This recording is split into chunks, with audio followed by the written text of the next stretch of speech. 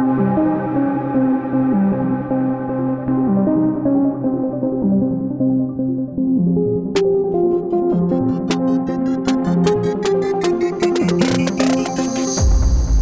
want to be the best I can be.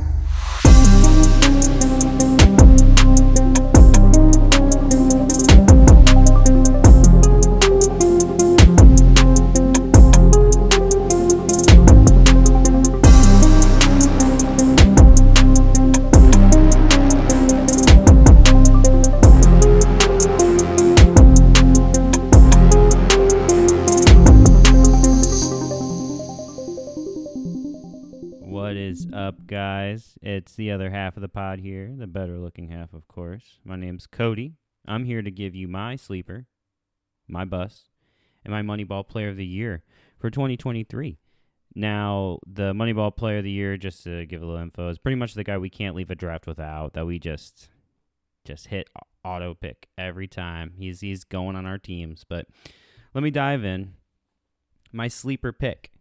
Well, I cheated. I have two, but my first sleeper pick is one of my fantasy darlings. I had my eyes on him since the rookie, his rookie class coming in. He was probably like my fifth or sixth running back. But Sean Tucker, running back out of Tampa Bay. Now, he was an undrafted free agent. They signed him. He had to get cleared of a medical condition, heart condition, I believe, but he has been cleared, right? So he played in a preseason game.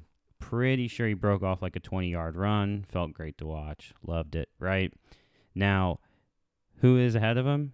Rachaad White. I know we're excited about Rachaad White.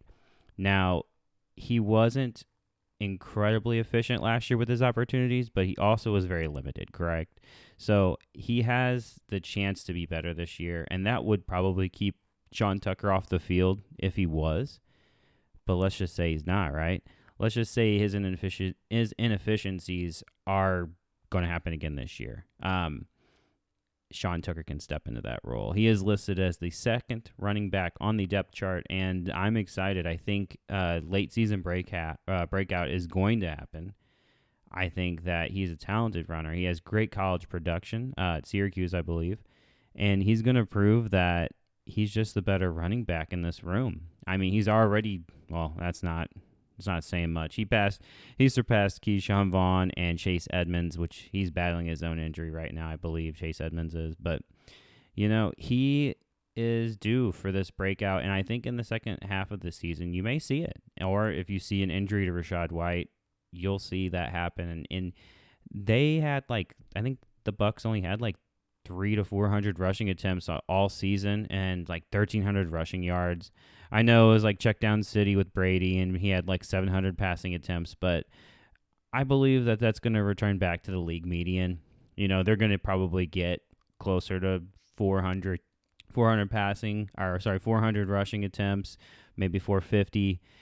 You got Baker at the helm now. It's a different team. I mean, you still have Godwin coming off of his injury, and he's healthier. You got Mike Evans, of course, with his stalled out contract talks. Hopefully that gets resolved, but I think Tucker is kind of the future of this team if he can stay healthy. I mean, not very often does a undrafted free agent, become a franchise guy or anything, but he's incredibly talented, and if he can actually put production on the field, I could see him being a benefit for this team.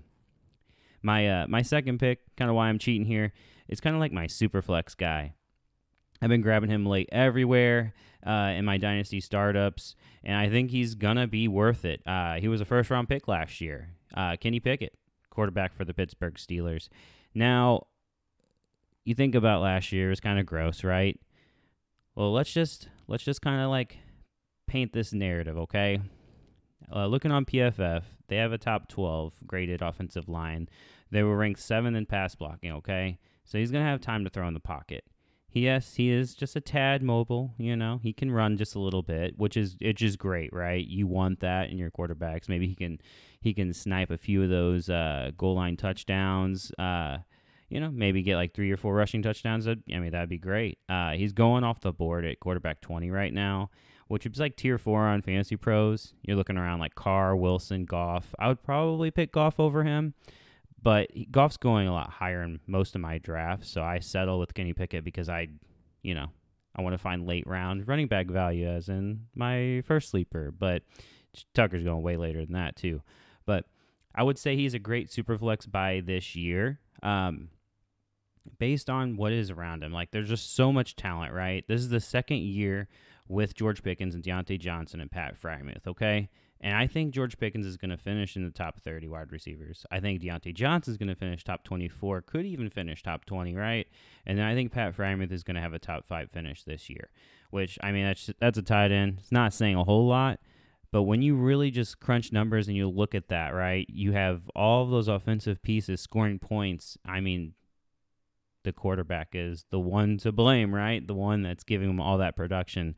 So I could see, Pickett having quite a few quarterback one finishes this year, which would give him, I feel like right outside a quarterback one fantasy finish for the whole season. I could see him finishing at quarterback 15, 14. I don't know if I would enter quarterback one, but yeah, I think in the Superflex, there's going to be games for him that are going to be great. And, of course, we know the Steelers, they always end up 500, right, or over 500. They're just a talented team, great coaching staff. So, yeah, Kenny Pickett, I think he's going to have a great year, and I think the pieces in his offense are going to do great as well. I know Becker agrees about Deontay Johnson, so it just even fits the narrative even more. Now on to my bust pick, and I'm sorry, Dusty, you're not going to love this one, but it's Kyle Pitts, tight end for the Atlanta Falcons. Let's just dive into this mess real quick, okay? I mean, they were first in rush attempts. The Bears were really close behind them, but they were first in rush attempts in the league last year with the running back core that they had. I mean, Tyler Algier, right, Patterson, some other people that I cannot remember. I know them, but Caleb Huntley, I think. But, I mean, they just added Bijan, right? And Bijan, just coming out of college, he's been touted as like a god coming out. Everybody's excited about him this year, and rightfully so, right? So why would they change their scheme right now, especially with Desmond Ridder? I'm getting more. There seems to be more hype around him than Marcus Mariota was last year, which I can understand that. Even though he has very limited games, right? Just taking the 4 games that Desmond Ridder, played the full game, he was averaging like 18 and like a quarter completions, right? So it's kind of funny just breaking down the target share for that. Like last year, the tight end had like 27%, right? Let's just say Kyle Pitts had all of them. So what's that? 5 targets a game, right? 6 targets a game. Are they going to be red zone targets, right? Are they going to be valuable targets? I just can't see it. And of course, we're still missing the bigger picture here with Drake London. Drake London's the better receiver. He's also a first-round pick, right? They wanted him when they had other issues to address when they drafted London. They had other issues to address when they drafted Bijan. I mean, they had pretty decent free agent signings for their defense, which is good. That's what they needed to booster up was their defense. But, yeah, there's already bad reports going around how he's like the 4th option in the offense. I mean, I'm not buying into that, but I'm kind of a numbers guy. I'm just looking at the numbers, and unless Ridder starts having 25, 30 completions per game, I just don't see a big enough pie for Kyle Pitts to actually be successful at the tight end 7 draft spot. And I'm sorry if you drafted him. I hope you guys grabbed like Laporta late. I don't know. Gerald Everett maybe will outscore him this year. That sounds yucky, but I just don't think he's going to give you guys what you need. Hopefully he comes back healthy. Hopefully he gets a big enough target share or at least red zone targets to be relevant because you know how tight ends are. You can have 7 touchdowns, 8 touchdowns. You're probably going to finish in the top 10. But, yeah, he's a great dynasty buy. Dynasty hold, right? Buy him low, hold him. He's still young. But in redraft, just don't do it. Save yourself the headache. All right, and the moment you all been waiting for, my Moneyball Player of the Year. And I can guarantee if you know me, you probably know who this is. And it's a wide receiver, of course. Love my wide receivers, right? But this is wide receiver 41 right now, coming off the boards. He's going around Gabe Davis, which Brandon loves this year. He's going around the 49ers defense, David Njoku, Brandon Cooks, and Sutton. And, I mean, those guys, yeah, there's some upside with a few of them, but, man, I'm talking about Zay Flowers. That is my Moneyball player of the year. And let's just go over a few things, right? It's getting me so excited for this guy, right? First round pick, and Ravens needed this, right? They drafted Rashad Bateman, of course. I don't know if it was last year or the year prior, but let's just look. Boston College, his last season, he went 78 for 1,077 yards and 12 touchdowns. Fantastic. Played outside.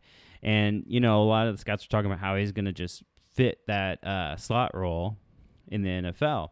Well, let's just look at his core right now. He's got Mark Andrews. He's a little banged up, but I think he'll probably get right, even if he just misses a game or is just limited. But you got Odell Beckham Jr. signing, right? He's Odell.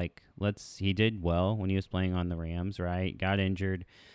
There's been a lot of reports about his health, so that only benefits Zay Flowers if Odell goes down. Rashad Bateman, the story with Rashad Bateman, right? He's also been unhealthy. He cannot stay on the field, but when he is, he's a baller, right? But I would love to have all three of them on the field and just working together. I think Lamar signing his new contract, the new offensive coordinator is another point I'd like to bring up with Todd Monken. I mean, he's known to take shots down the field. He's on the hunt for explosive plays, is what someone reported, and that is exactly what Zay Flowers wants to do. And I'm just saying, at the price tag of wide receiver 41. He's on your bench probably, or you're at least your last flex spot if you have a deeper lineup. And to me, that's just worth it. I think he's fantastic dynasty buy. I think he could come out and be the rookie of the year. I mean, obviously Bijan probably will be, but let's just say Zay Flowers is a touchdown machine. I mean, he is undersized, right? But that narrative with the undersized wide receivers coming in, I mean, just look at the ones that have been successful. People are kind of just fading away that idea that you have to be this big-bodied receiver to be successful. Now, for him to be successful is dependent on Lamar, right? Lamar being healthy. But I think this year is going to be an excellent year for the Ravens. They probably are going to go deep into the playoffs, if not to the Super Bowl. It really just depends on this team, but I'm excited to see this new fast pace of play offense that the Baltimore Ravens have, and I'm excited to see Zay Flowers just tear it up. He's going to be a great redraft buy, and he's going to be the best dynasty buy. But those are my picks. Whether you agree with me or not, you'll see. Hopefully I'm right. Thanks for listening, guys. Hey, have a good 2023 season.